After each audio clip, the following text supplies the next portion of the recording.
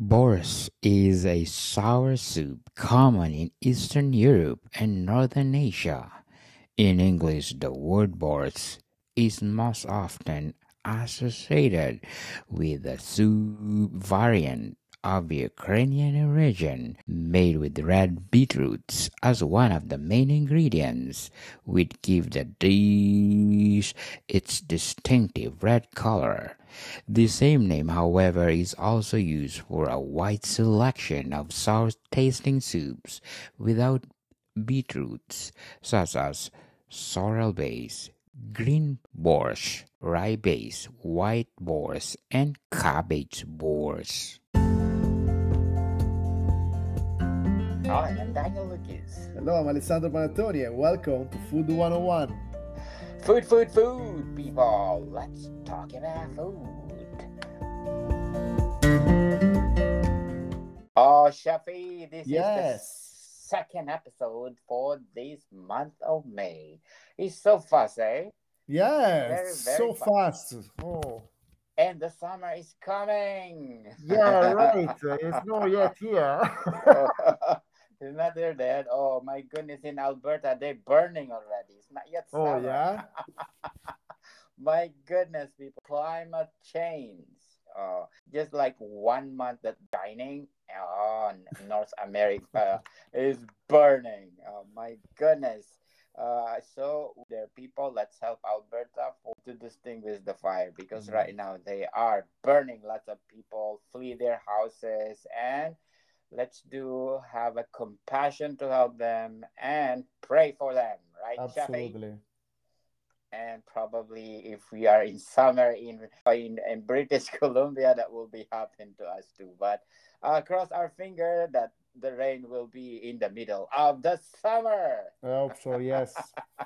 Yes. So last week, Shafi, we talked about one of the favorite of everybody, right? Yeah. We talk about wings. Yes, the buffalo wings. Everybody love it, most especially beer on the side. Oh yes, absolutely. Of course. Of course. And we promise you, Chef and I, we're gonna talk about for the month of May, we give you the best of the best dish that we will talk about. So, Shafi, what are we going to talk about today? Today we're going to talk about a nice soup, the borscht soup. Oh, my goodness. I think I've been in Ukraine, in Odessa. It's a nice port, Shafi. So, yes. Beautiful place and beautiful people. So, Shafi, what is the first time you encounter borscht? Well, the borscht, it's Eastern Europe sour soup, practically. And it's made with the red beetroots, with the beets. Yes. And originally supposed to be, I believe it's Ukrainian. That's right? Yes. Yes. And that's all the main ingredients is practically is beetroots. Then after, you can add a different kind of other vegetable. Depends what kind of borscht you want to do it, because there is different borscht depending with the country you go in the area, because some country like Russia does a different kind, Polish does a different way. So it's the recipe changed by region, by country, can I say that kind of way? This way? Yeah. I think so.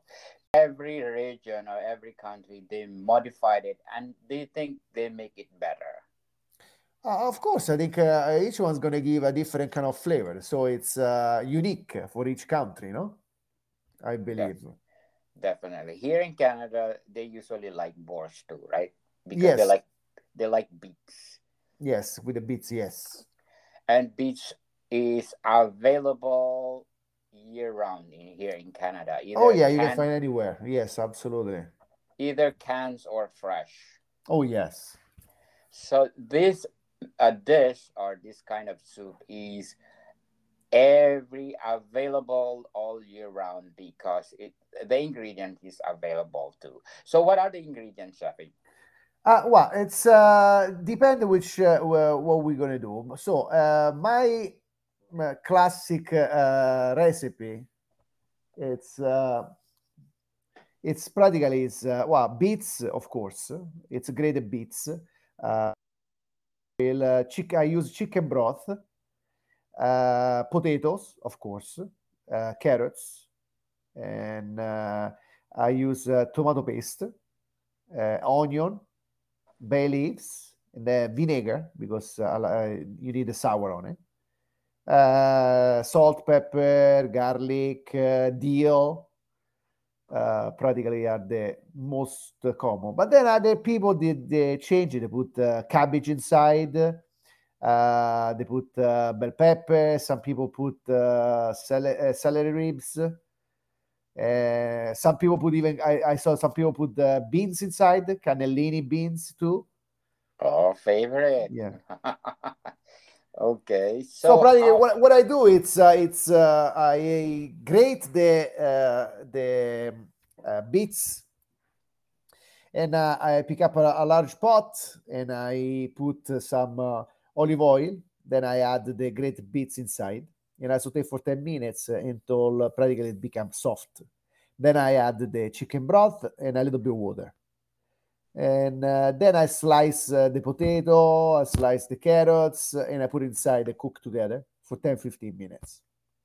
Then after that, I get another pan and I cook some with olive oil. I put some onion, celery, and if I got some bell pepper too inside. And then after that, I add the tomato paste and practically I add everything inside the soup, cook together for another maybe 10 minutes, something like that. And add the vinegar, add the salt, add the dill, and that's it. Practically for come out very nice taste borscht. Yes, simple but delicious. Yeah, but some other people put lots of other vegetable, like let's see, beans, or they put as a spice. They use even allspice, celery stalk, the marjoram, the saffron. Some people put in the ginger. Some people put zucchini. Yeah, Oh wow. I think in Russia they put zucchini, I believe. Yes. I'm not sure 100%, but I know for sure they use zucchini too. Yes, and they said, Shafi, that the Ukrainian beet-based red Borscht has become the most popular, Yes, and they said typically made of combining meat or bone stocks and sautéed vegetables, as you said, as well as the beetroots. It usually include cabbage, carrots, onions, potatoes, and tomatoes. yes. Wow. But it depends even which part of Ukraine you go, and there is a different kind of stock they use for. Oh, okay. So So, they like can. if you go to Kiev, they use mutton or lamb as Oh, well as wow. beef too. Yeah. Instead, in like in Poltava region, the stock of borscht is cooked with the poultry meat. The can be chicken, duck, or goose. So it's Oh, depending with the region. They change even the broth to use. yes. Like if you want a vegetarian, you can do a vegetarian style eventually. Oh, yes. Purely vegetarian people. Yeah, so you practically you eliminate the chicken broth. You use you make a vegetable stock practically. Yes. Either or fish too, right, Chappy? Yes, yes. Either it depends with your preferences, people. If you want a vegetarian, you can do it vegetarian. If you want with the stock, any kind of stocks from fish to meat and a lot more. Mm. Some people use the head of the fish too to make it stock. Oh, Yes, that's awesome. I But think I think Polish they do that. I think. the Polish people. to make Mm. them to make the broth more delicious, as they said. Yes, yes, that's true. That's right. Yeah, yes, the Polish they do using the Christmas Eve supper fish, the head of the fish. I believe. I believe. Yes. And as a garnish, they usually put sour cream on it, right, Yes, Chefy? sour cream. Yes, And absolutely. or hard-boiled eggs or potatoes. Yeah, which way you like?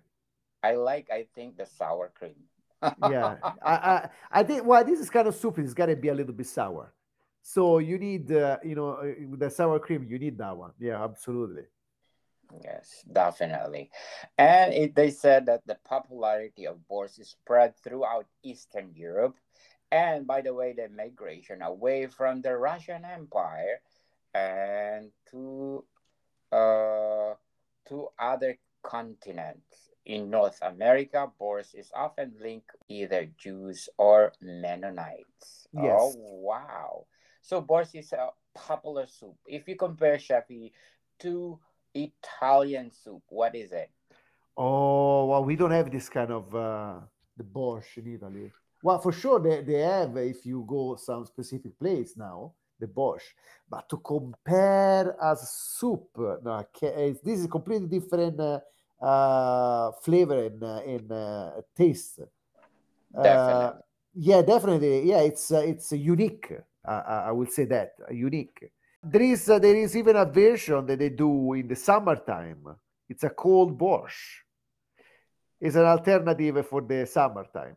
It's a bit sour juice, practically, and with the sour cream or buttermilk, or even yogurt you can change with. And Yes. practically, it's almost a pink color. It's pretty cool, actually, as a a different kind of cold soup in the summertime. Yes. How about Jeffy? If fusion of borscht soup to minestrone? Ah, to minestrone. Oh, that's something different. Yes. Yeah, a fusion. I will not fuse. I think Bosch is unique as he is. I Yes. will not fuse too much. I will use as a like even like I told you before the cold Bosch as a little appetizer in the summertime as a little cup. Would be very very nice to serve because the color is kind of a pink color. It's pretty cool. And even Yes. for the winter time would be nice, even in the espresso cup, just to drink like this with a little bit sour cream on it. It would be cool. Yes, definitely. And they said, Jeffy, in 2022, the United Nations Educational, Scientific, and Cultural Organization, or UNESCO, announced that it had placed Boers on the list of intangible cultural heritage in need of urgent safeguarding due to risk that Russia invasion posed to the super status as an element of Ukraine's cultural heritage. Mm. Oh, Yes. that's be interesting facts. Yes. That's be awesome. At least they're saying that that's our trademark. Okay. If the Italian have minestrone, Yeah, Ukrainian yeah, have absolutely. borscht. Right? Absolutely. Yes. Yes. With lots of respect. Absolutely. I Yes. think borscht is a soup. It's a unique soup. It must to be keep as it is Yeah. without too much alteration on it. And of course, there is like we say, the different country, bring a different kind of recipe, and the guy their own unique way how to serve the borscht and with all respect from our country, like Italy or Canada, or yes, absolutely. We need this kind of cuisine around the world and bring the really authentic taste. Yes, definitely. So, Shafi, before we go on, I want to shout out to the people listening to our podcast according to our ranking tops in the last 30 days. So, Okay. in Canada, we are at number 14 on Apple chart. Wow. Oh, thank you, Canada. Thank you. At Turkey, we are number 30, Shafi, and Wow. Cyprus at number 54, Ireland at number 84, Philippines in 114, Poland. Oh, we have Poland, Shafi, Polish. Yes. Okay, the version of Borscht in Polish. Poland, we are at 169, and Vietnam at 199. Thank you so much for supporting this podcast because this podcast is created to empower different kind of cuisine in the world and a lot more. So, Shafi, what else we can say about borscht? Uh, I think we say everything about Borscht. Just I think for whoever make a Borscht, try to make a Borscht, making sure the some recipe requests require to cook the separate the vegetables, so you don't overcook the vegetables. So that's the only thing I want to say.